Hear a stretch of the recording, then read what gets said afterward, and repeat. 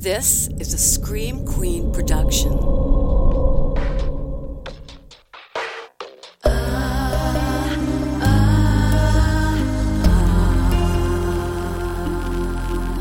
I never will forget the tragic ending met the day your last sunset.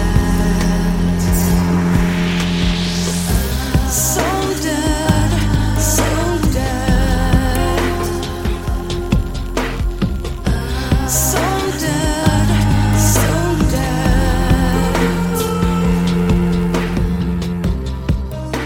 Welcome to So Dead. I'm your host, Jen Carpenter. Happy True Crime Tuesday and happy spring break. If you remember, which I'm sure a lot of you don't, I cannot remember shit these days myself. I laid out the schedule for this season in the very first episode.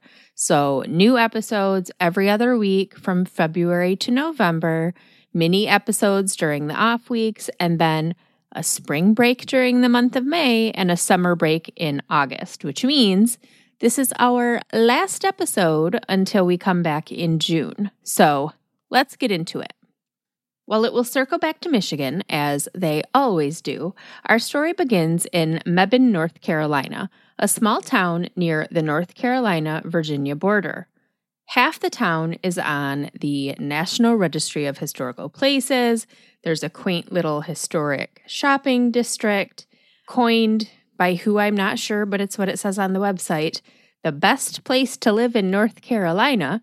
The average home price is a little over $300,000, so they're a little bit fancy there. Or, I mean, a $300,000 home where I live is pretty fancy, but I don't know. I don't know if that's the case for them. Anywho, September 25th, 1998 was a Friday. Daily temperatures averaged around 80 degrees in Mebane in late September, and judging by the fact that landscaping crews were out mowing that day, it's a safe bet that it wasn't storming. So it was likely a sunny, hot afternoon when a landscaping crew set out to tame a vacant field just off I-85, the main thoroughfare between Raleigh, Durham, and Charlotte. As cars zipped by, a crew member manning a tractor spotted something bright white tangled in the brush beneath a billboard. Now, it could have been anything, but since this is a true crime podcast, I'm sure you know where this is going. What caught the landscaper's eye was a sun-bleached human skull, but what he found when he took a closer look was the fully intact, partially closed skeleton of what appeared to be a small child. Based on the shortcut and style of the dark black hair and the clothing the little body was wearing, black and white sneakers, khaki shorts with a $50 bill stuffed deep into one pocket, white tube socks, little underoos, it was quickly determined that the body was probably that of a little boy between 10 and 11 years old. It was evident that the body had been placed where it was found due to the way it was laid out, so homicide was immediately suspected.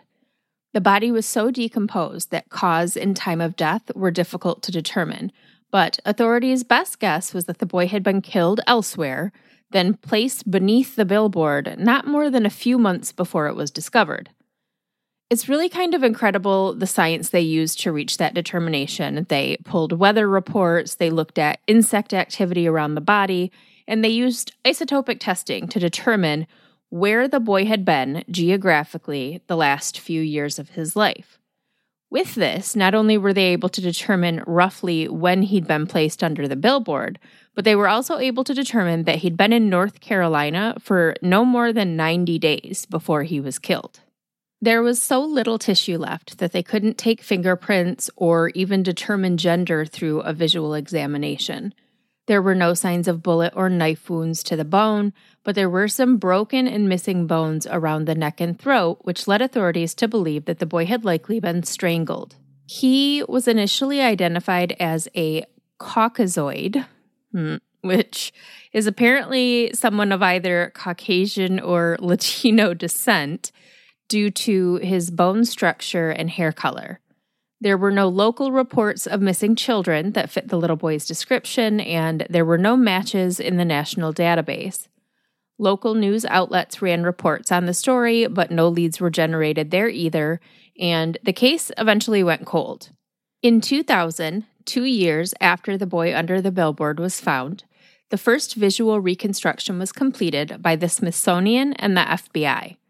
Hand-drawn photos of what the boy might have looked like were circulated by media outlets, but this did not result in a single lead, nor did the many reconstructions done over the years. Some computerized, some hand-drawn, even a really, really creepy-looking clay bust. The boy's DNA profile was placed in CODIS, which is the Combined DNA Index System, and authorities waited for a match. That, or the possibility of someone coming forward looking for their lost child that fit the boy's description, were really the only ways that this case was going to be solved at this point. But Tim Horn, captain of the Criminal Investigation Unit with the Orange County, North Carolina Sheriff's Department, refused to allow the case to be forgotten. He kept the case file box under his desk, right in his way, so that every time he turned in his chair, he bumped the box with his leg. And every time he bumped the box, he thought of the boy under the billboard. In one 2017 news report, he said, "I've never let it go. That might sound cliche, but it's not like this thing was on a shelf, forgotten, and we just came back to it. This has always been in the forefront of my mind. I worked the case the day it happened. I've been here continuously since that time. I've never forgotten it, so anytime there is an analysis, new testing, new capabilities, we're exploring it, trying to make that match." Which is how the case came to the attention of world-famous genealogist Barbara Rae Ventnor. Ventnor is best known for her work helping police solve such cases as the Golden State Killer and the Bear Brook murders. And she did this through what is arguably the biggest advancement in forensic science since DNA testing itself: ancestral DNA research. I'm sure we're all familiar by now because it is solving so many cold cases.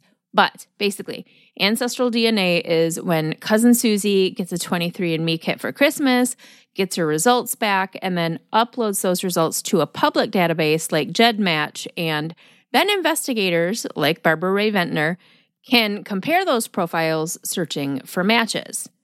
In October of 2018, Ventnor was able to determine that the little boy was half Asian, half white, not a Caucasoid. And a few months later, she identified a close relative who had uploaded their DNA profile to GEDmatch. Investigators reached out to that relative, and by the end of their conversation with the never publicly identified family member, I'm not sure who was more shocked, the family member or investigators. But after 20 years of searching relentlessly, the boy under the billboard finally had a name: Robert Adam Witt, or Bobby, as his family called him. Bobby Witt was born on January 7th, 1988 at Wurtsmith Air Force Base in Oscoda, Michigan, a small up-north town between Lake Huron and the Huron-Manistee National Forest. If you're using your hand as a map of Michigan, it's kind of where like the knuckle on your index finger is. It's also where teenagers Patty Spencer and Pam Hobley disappeared without a trace together on Halloween night 1969. We've even talked about Wurtsmith Air Force Base in particular before, as Columbine shooter Eric Harris and his family lived there for a few years. In fact, Bobby Witt was born in 1988, and the Harris family transferred to Wurtsmith in 1989. So it's likely that the two families' time there actually overlapped, probably, even if just by a little bit. Bobby's parents were Airman John Russell Witt, who was 25 when his first and only child was born, and South Korean immigrant Myung-Ha Cho, who was 10 years her husband's senior. The two met while John was stationed in South Korea. They fell in love, got married, and when John was sent back to the States, Myung went with him. Soon after Bobby's birth, John was discharged from the Air Force, whether honorably or dishonorably or medically, or whether his contract was just up, I really have no idea, but he left the military, and the family of three moved to Sardinia, Ohio, where the rest of John's family lived. They actually lived just a couple streets down from John's sister Barbara and her family, and Bobby grew up very close with his cousins, who were all girls, several years older than him. So they treated Bobby like the little brother that they always wanted and never got. Bobby's parents adored him. Myung was a hard worker who often worked 2 jobs to support her family. John doted on his son. Bobby was described as his sidekick. Bobby had an air hockey table in his bedroom. He loved video games. He loved dinosaurs. Jurassic Park was his favorite movie. He was smart. He had a dry sense of humor, but he was really funny. And, like many only children, he was kind of mature for his age. Everyone he interacted with was a little bit older. In 1996, Bobby and his parents moved to Concord, North Carolina for work. The last time they visited their family in Ohio was in the spring of 1998. In the 2 years since they'd moved away, it was obvious that a lot had changed. John was seeing another woman, which Myung was painfully aware of. They fought a lot about John's affair, obviously, and Myung's drinking, which was probably brought on by John's fucking affair. Myung threatened to divorce John and move back to South Korea with Bobby. In July of 1998, John told his family that he'd put Myung and Bobby on a plane to South Korea, that she was going to raise Bobby back home, and he just let them go. And his family didn't really have a reason not to believe him. This was 1998. There was no social media. The internet was not the see-all, know-all monster that it is today. Bobby was gone, and his cousins, aunts, grandparents, they didn't have a way to get in contact with him or make sure he was okay. But that didn't stop them from trying. Once social media was a thing, Bobby's cousins scoured MySpace and then Facebook and then Twitter and then Instagram and then Snapchat for any sign of their beloved cousin. They thought it was odd that they couldn't find him, but they figured maybe his family in South Korea had turned him against them and he didn't want anything to do with them. So he had blocked them all, or he wasn't using his real name on his account so that they couldn't find him. Or they thought, maybe he's just one of those rare humans that boycotted all forms of social media. They even hired a private investigator and 2 law firms to search for Bobby with no results. Meanwhile, John didn't do much with his new lease on life after he'd freed himself from the shackles of being a husband and a father by sending his family halfway across the world. In 1999, a year after his family left him, he was sentenced to 44 years in federal prison after pleading guilty to 6 counts of bank robbery and 2 counts of using a handgun during a crime of violence.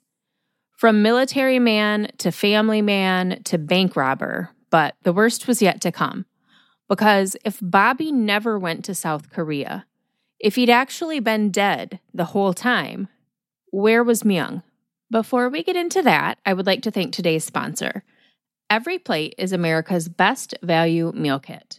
While most meal kits come with a premium price tag, Every Plate offers delicious dinners that won't break the bank.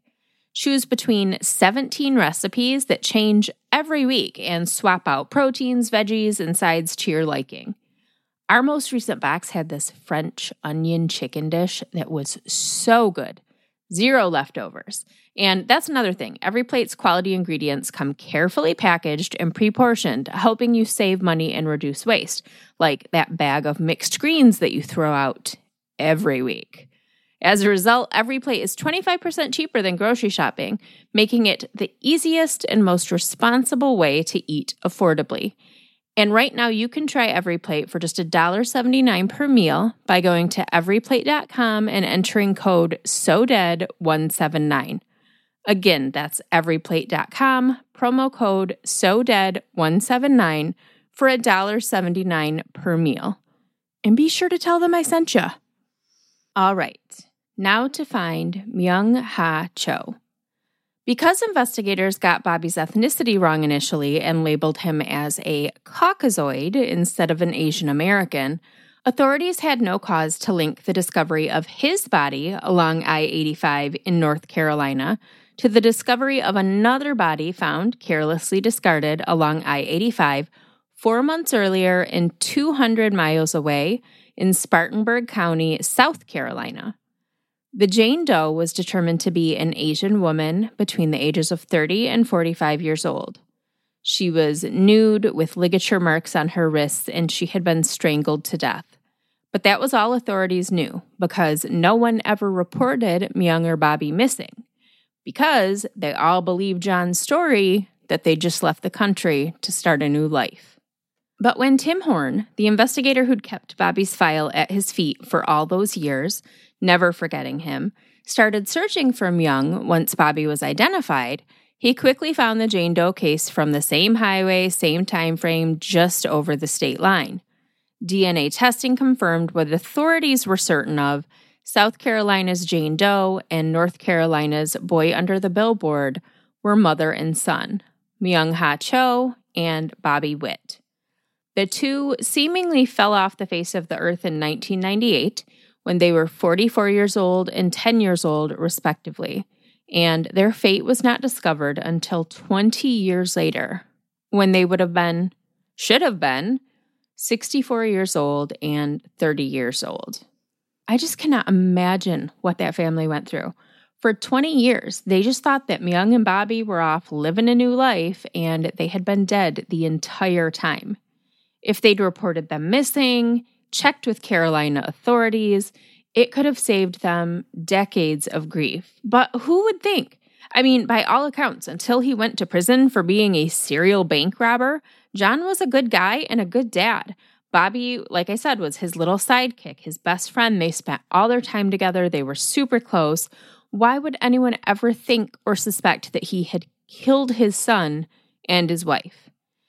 And then, the family also has to come to terms with the fact that not only have Myung and Bobby been dead for 20 years, but their own relative, their son, brother, uncle, he's the one that killed them. My heart goes out to them, because what a horrible, horrible situation. The good news, if there can possibly be good news in a situation like this, was that police didn't have to go far to find their killer. They knew John Witt was their guy, and they knew exactly where he was, at Ashland Correctional Institution in Kentucky, where he was expected to remain until November 22nd, 2037. When investigators told him they'd identified the bodies, he confessed immediately. And this asshole was 36 when he was arrested for bank robbery in 1999. He was sentenced to 44 years in prison. So he wasn't getting out until he was, 74, 75? His life was already over. Why wouldn't he just confess then? Put his family, who were missing Bobby and Myung that whole time, out of their misery.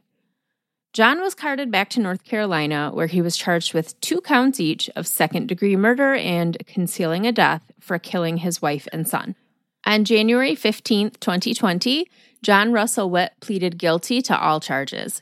He told authorities that he killed Myung to get her out of the way so that he could be with his mistress. He tied her up and strangled her in their home, then wrapped her body in a blanket and drove across state line to South Carolina, where he dumped her on the side of the highway like a bag of trash. Once Myung was gone, John moved his mistress into his house, but she didn't get along with Bobby, who was probably fucking struggling because his mom just up and disappeared. So John decided to get rid of Bobby too.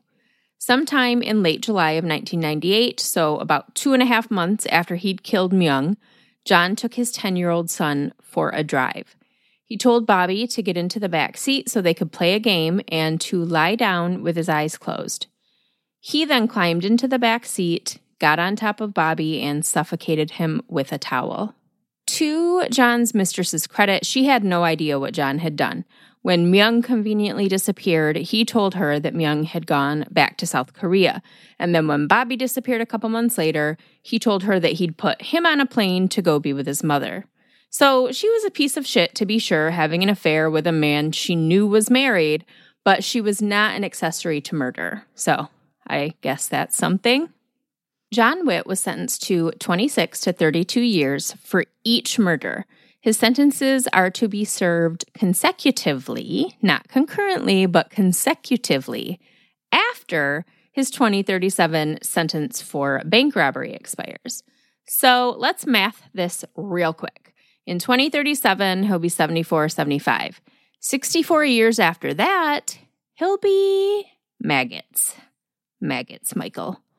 John insisted that he's tortured by his violent actions, which he blamed on lust, and that he even attempted suicide in 2001 because of it. At his sentencing hearing in 2020, he told the judge, "The terrible things that I did do are in complete contrast to how I feel about little Bobby and dear Myung-ha, whom I loved and miss beyond words." So, silver lining, it sounds like the guy's been tormenting himself for the past 20 years over killing his family, and that he will continue to do so. That's good, right? Myung and Bobby's remains were cremated, then returned to Bobby's family in Ohio. A long-delayed funeral was held for the two on May 18th, 2019, and their remains were buried side by side at Mount Oreb Cemetery, finally reunited after 2 decades apart. Of the atrocities her brother committed, Barbara Mullman told the Washington Post, "Not in a million years would I have ever imagined that my brother would be capable of doing this disgusting, vile, heinous act. Not in a million years would I have imagined him to be a monster hidden in plain sight." Investigator Tim Horn, who never gave up on Bobby's case, who kept that box under his desk, bumping his leg on it every day so that he never forgot, who fought to get this case in front of the best investigators and scientists and genealogists, who worked to discover what happened to Bobby's missing mother. He retired on February 1st, 2019, just days after John Russell Witt confessed to the murders. He'd found Bobby's identity, and he'd found his killer. His work was done. And that is the story of the boy under the billboard, born in Oscoda, Michigan, and murdered by his monster of a father 10 years later. Thank you for coming to my DEAD Talk. My main sources for today's episode were a Washington Post article by Kyle Swenson and a Times News article by Kate Croxton. For a full list of today's resources, you can check out the page for this episode on the SoDead website. And now, how about a little liquid cheese? I keep thinking that I'm going to run out of things that border on morbid and true crimey to talk about, but then new shit just keeps on happening. So today I'm going to tell you about the very latest time that I almost died, which was last week. I am still nursing so many bruises and aches and pains, so it is fresh. And I feel like, if I'm remembering correctly, that the first time I told you about a time I almost died was my experience trying edibles for the first time on my 40th birthday, which is ironic because it is almost my birthday again. It's birthday. I hate the term birthday week. I hate that. But as I'm recording this, my birthday is a couple days away, and by the time you hear it, my birthday will be a couple days past. So kind of birthday week, I guess. Gross. But yeah, so it's just kind of ironic timing. I guess I die every year around my birthday almost. So you really only have to take a quick glance at my skin tone to know that I don't get out very often. I am paler than Casper's ghost. But I want to. We have this huge yard. We've got a deck. We've got actually a really nice sunroom off of the back of the house before the deck. And we just really don't use a lot of our outside space. So I have long wanted to get a fire table for our deck. This is not going to go where you think it's going to go. So it's fine. So I recently bought it at Target, one of those, a fire table and 4 chairs. And last week, Tuesday, my day off. Tuesday is my Sunday, right? Because my shop is open from Wednesday to Sunday. So then Monday and Tuesday are my weekend. So Tuesday, it was nice out. Imagine that. I've yet to experience very many nice days yet in 2022, but it was nice out this day. And so I went outside. I took about half an hour figuring out how to turn the fire table on, but I got it turned on. I sat down in one of my new chairs, and I called my grandma to tell her happy birthday because I'm a good granddaughter sometimes. And as I was talking to her, the chair started to like wobble. So at first I was like, okay, like the chair's like one of the legs is on like a rock or something, making it uneven. But then the chair started to go down a little more. So then I was like, oh shit, did this thing have like a faulty leg and the leg is folding under? So I tried to kind of yank the chair back to even it out so I could get up out of it. And it was stuck and just started going down real fast, throwing me towards not only the ground, but also directly towards the fire table. So I hit the deck, pun intended. I mean, I guess it's not a pun. That's literally what I did. And I should mention that our deck, the way that our backyard is, our deck is like easily 6 feet up off the ground. And underneath it is a bunch of huge rocks and stuff like that. I think that it used to be the deck for like an outdoor swimming pool. So it's very high up. So it's not, ground adjacent or even near the ground at all. So I hit the deck. I'm like kind of stuck between the chair and this fire table, which is a little bit windy this day. So the flames are not being calm. They're kind of like every now and then a flame is like lashing out from the table. And it's then that I realize I try to move the chair again so that I can back away from the fucking table of flames. And I realize what has happened. Our deck is very old. Our house is 100 years old. The deck is probably from the 80s or 90s. And there's this one section where the wood had started to rot on a certain board. Why my husband chose to put the fire table and chairs directly over that spot that had rotted, I'm not real sure. I'm not going to call it attempted murder, but like, keep a mental note for me. But anyway, one of the legs of the chair had gone through all the way this rotting part in the deck that was now completely rotted, that was now a hole in the deck. So my chair is stuck. I am stuck. I can't move the chair. I can't move the table. I'm trapped between the two. There's fire coming at my face from the table. And at the same time, I feel a little bit like I'm on thin ice. Like, okay, there's this one hole, but what if the whole thing is about to go? Then I'm dropping 6 feet to the ground and this fire table is going to land on top of me. So it was pretty scary there for a second. Luckily, when I fell, I'm on the phone with my grandma, by the way, this whole time. And I don't want her to freak out and know that something's wrong. So I'm just talking to her about her plans for the weekend as I'm almost dying. And so I managed to text my son to come downstairs. It took a few seconds, but he figured out how to turn the fire table off, so at least I wasn't going to catch on fire. And then he slid the table out a little bit. I was able to move enough. He pulled the chair out. I was free. The deck didn't collapse any further. But, oh my God. At first I was like, okay, I survived. It's fine. You didn't catch on fire. You didn't fall to your death. You're fine. I have so many bruises. At first I thought like that I had cracked or bruised some ribs because for a couple days I was having a hard time like taking a deep breath. Then it was mainly my right leg. I've got this bruise that takes up almost the entirety of my thigh. Now we're like a week plus later, right? It happened on the 12th and today's the 21st. So yeah, week and a half later. And my biggest problem is my knee. I feel like there's like a little piece of bone floating around in there, stabbing my muscles and nerves and whatnot. I don't know. Will I go to the doctor for it? Time will tell. Probably not. But yeah, so that is the most recent time I almost died, by simultaneously catching on fire and dropping 6 feet to my death. And maybe possibly it was attempted murder on my husband's part. I'm kidding. I'm kidding. But yeah, so that happened. And hopefully I'll go at least another whole year without a near-death experience. Do any of you have fire tables? Because I'm a little bit afraid to turn that thing back on again. Like, I don't know if I'll ever be able to relax around a table that almost melted my face off.